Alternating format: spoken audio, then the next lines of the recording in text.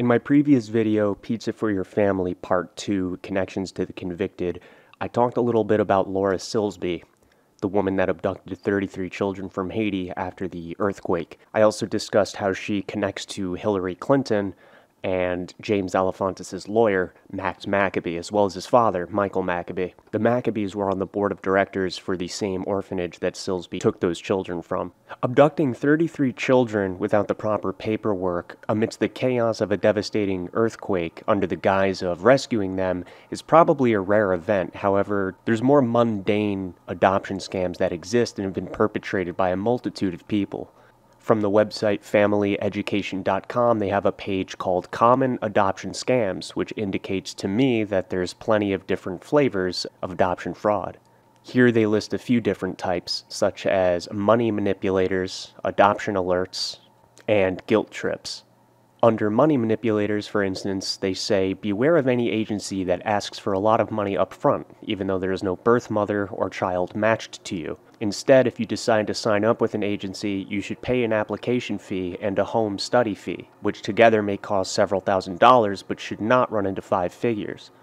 Often, fraudulent agencies who receive big bucks up front will spend your money rather than putting it in an escrow account. They'll use any excuse to ask for more money. Excuses like birth mother funds or special fees or anything else that they can think of.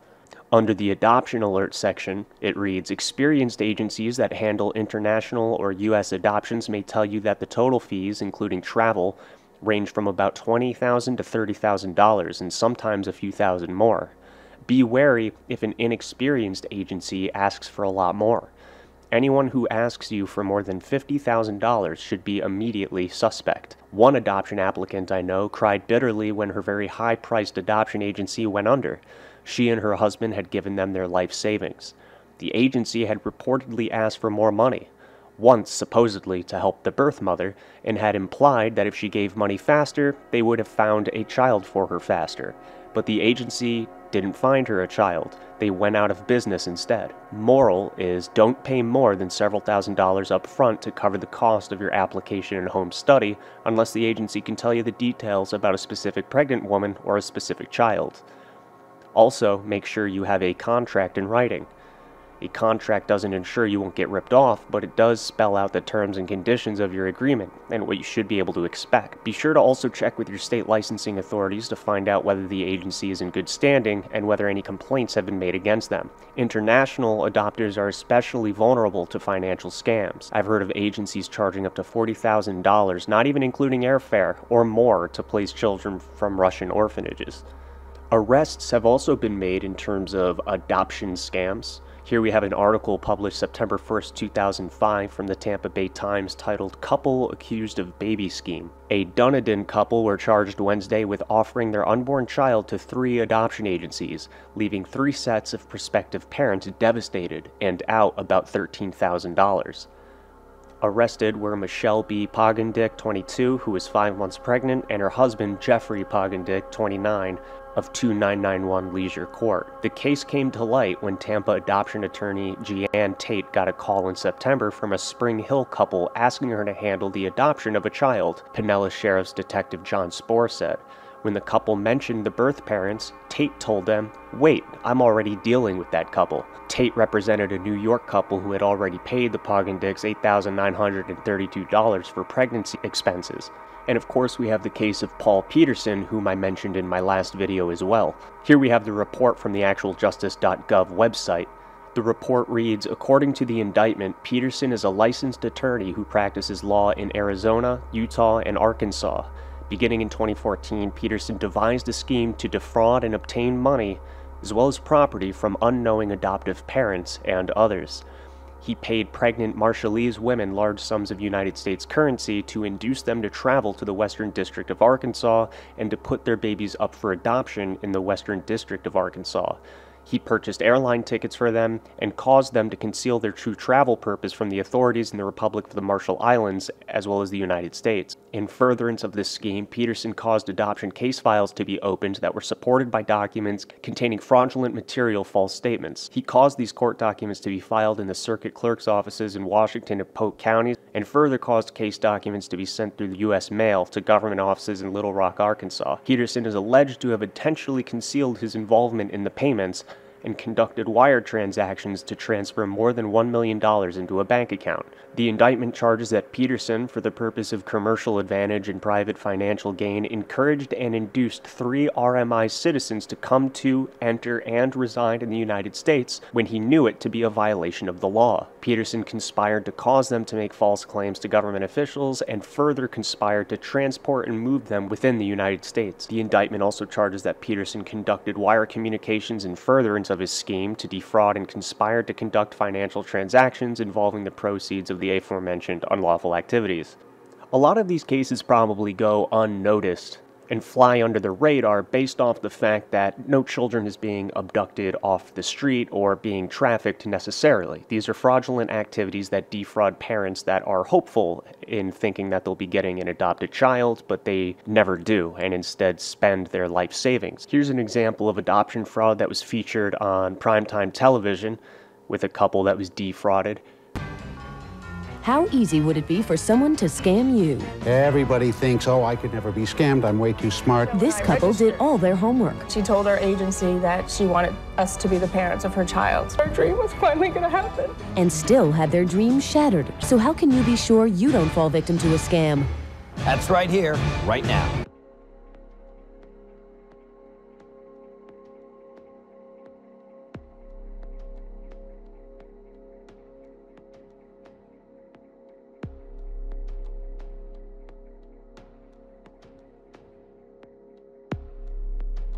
Let me ask you a question. Have you ever been ripped off? Well, my guests today say they were, and their hopes and dreams were shattered.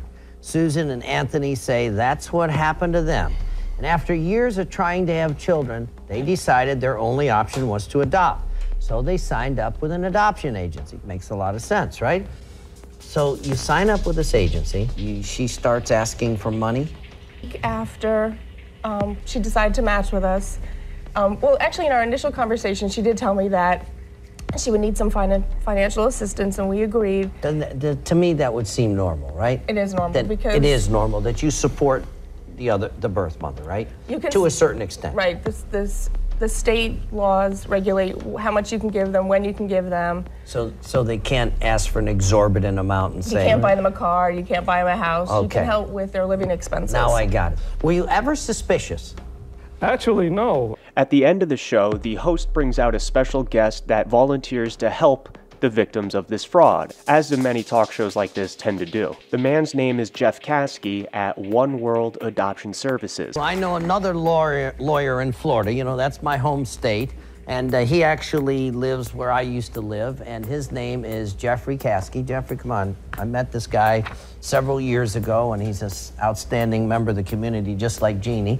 And tell him about your company. You're not just a lawyer, you have a little company. That is correct. I don't know if you would call it a little company where... Big company. Well, not massive, necessarily. International conglomerate. There you go. I'm I'm a lawyer with an adoption agency in Florida called One World Adoption Services, and we're a Florida-licensed nonprofit child placing agency.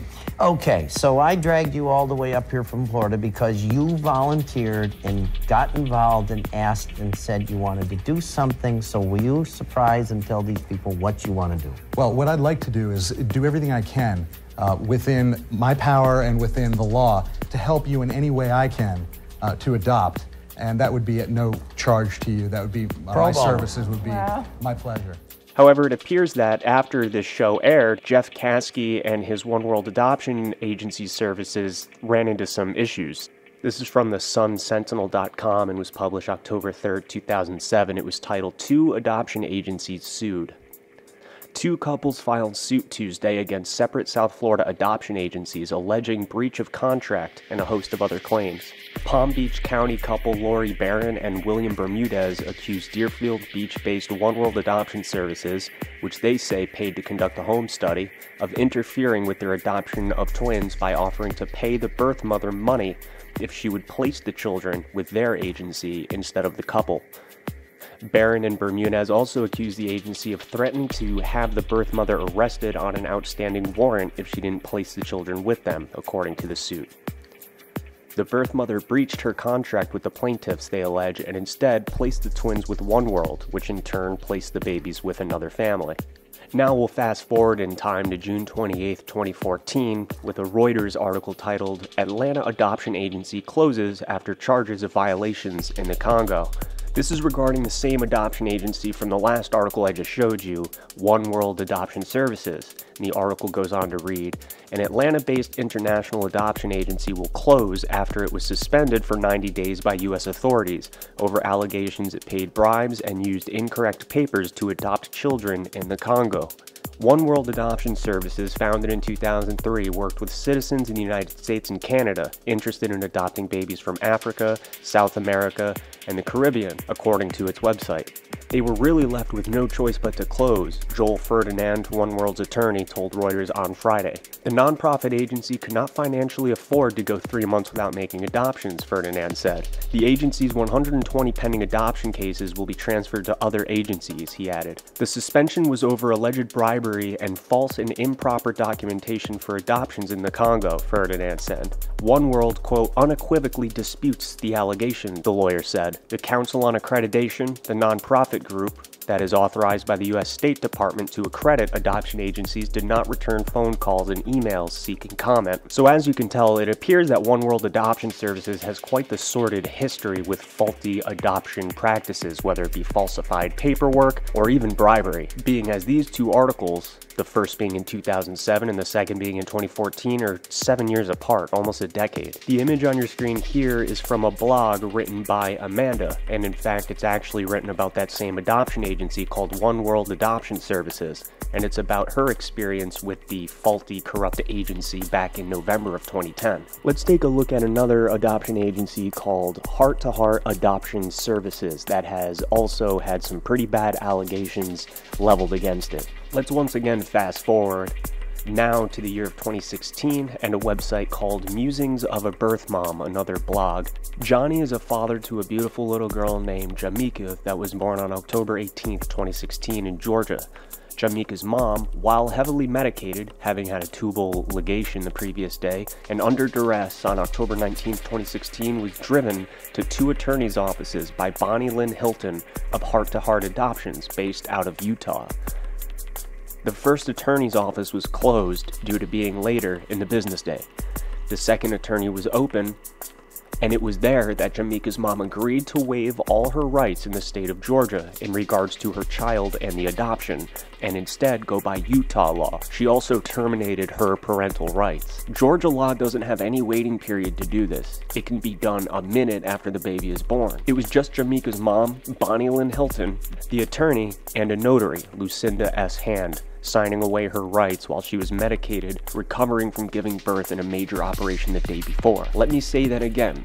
Jamaica's mom signed legal documents that waived her rights and protections under Georgia law and terminated her parental rights to her child a day after giving birth and having a major operation while medicated on opiates. Bonnie Lynn Hilton of Heart to Heart Adoptions in Utah arranged this. The father, Johnny, was apparently not aware that this was transpiring. Heart to Heart Adoptions claimed that they weren't even aware of who the father was. This blog, though, asserts that that was a, quote, blatant lie, however. Johnny actually drove mom to the hospital with labor pains and was at the hospital. The blog goes on to state that the fact that this child, Jamaica, had a father was clearly known, because Jamaica's doctor even checked her vitals while in Johnny's arms. Johnny cared for Jamaica while her mom was sedated from the tubal ligation. While he was not yet on the putative father registry, he had made attempts to legitimize her and provided support to her mother during the pregnancy. According to Georgia law, notice should have been given to Johnny that his child was attempting to be put up for adoption, and he would then have 30 days to legitimize his child,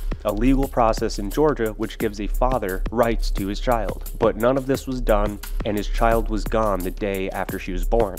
While Jamaica's mom was tricked into waiving her rights and protections under Georgia law, Johnny did not agree to waive his rights and protections and was very vocal that he did not want an adoption to take place. His daughter was born in Georgia, and all of his rights, as well as Jamaica's, remain intact. This makes 2 Kasky-connected adoption agencies that are alleged to have conducted unethical or illegal practices related to adoption. One World was forced to shut down after the bribery and use of so-called incorrect incorrect adoption papers to adopt kids in the Congo, and Heart to Heart has been accused of adopting out a child despite that child having a father. And even worse, allegations saying that they took advantage of a mother that was drugged on opiates after a surgery in an attempt to have her sign over her parental rights under duress. It is important to note, however, that the allegations against Heart to Heart are just that, allegations. With One World Adoption Services, though, that's a different story. That is bona fide truth on record and searchable. Now, I'm no adoption expert, so maybe things like this happen all the time. I mean, maybe the type of situation Jeff Caskey's adoption organizations got into were due to honest mistakes. And the same goes for Laura Silsby from my last video, right? Regarding Haiti in 2010 and the abduction of those 33 kids. Maybe she really didn't know that she had to fill out additional paperwork before taking those 33 kids into an entirely different country. Who knows, right? Mistakes happen.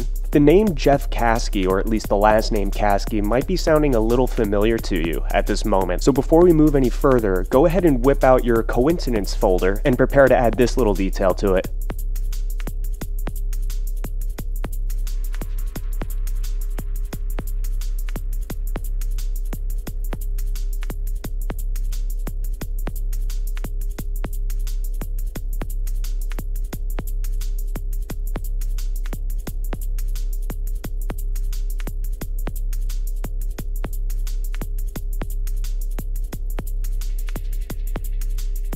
And now a new super PAC started by the parents of Parkland students is focusing on lawmakers who aren't tough on assault weapons, those who have the NRA's support. One of the first races they're focused on is the Florida Senate race between Governor Rick Scott and longtime Democratic Senator Bill Nelson.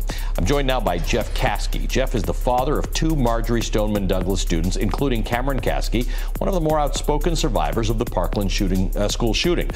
He's also the president of Families versus Assault Rifles Super PAC. Jeff, good to have you here. Thanks for being here. Thanks for having me. That's a pretty crazy coincidence, right? I've got a better one for you though. First, I do have to clarify something. Throughout this video, we've discussed two different adoption agencies. One was Jeff Caskey's, the One World Adoption Services, and the other was Heart to Heart Adoption Services, which is the one that adopted out the child despite having a father present in her life. Those two agencies are technically separate entities. However, they both connect to Jeff Caskey though, and how they connect is the fact that Heart to Heart Adoption Services is a member of the Florida Adoption Council. And the Florida Adoption Council was founded by none other than Jeff Caskey. Well, Jamaica was adopted out to parents named Andy and Melissa Moore. Now, if you go to Andy Moore's LinkedIn page, you'll see that he is labeled as Public Sector Print Specialist at HP, Mountain West Region. Now, if you go down to the recommendations sections and navigate over to the Given tab, you'll see that he gave a woman named Rebecca Harms a positive review that read, "While at Lionbridge, Rebecca provided administrative support for me and my team. Rebecca was an exceptional employee, she was a perfectionist, and I can always count on her to provide accurate and timely information. She was proactive and always willing and able to stretch beyond her job title. If I had an important task, I gave it to Rebecca because I knew that nothing would stand in her way. I highly recommend Rebecca." And over here, under her name, you could see that she's a senior human resources professional, influencing and engaging diverse workforce since 2006. And in October 29, 2008, Andy was senior to Rebecca, but didn't manage her directly. So if you visit Rebecca Harms' LinkedIn account, this will reveal, where she's worked at in the past. And if you scroll all the way down her page, you'll see that she worked for a company called PersonalShopper.com. PersonalShopper.com is the same PersonalShopper.com that Laura Silsby created in the late 1990s.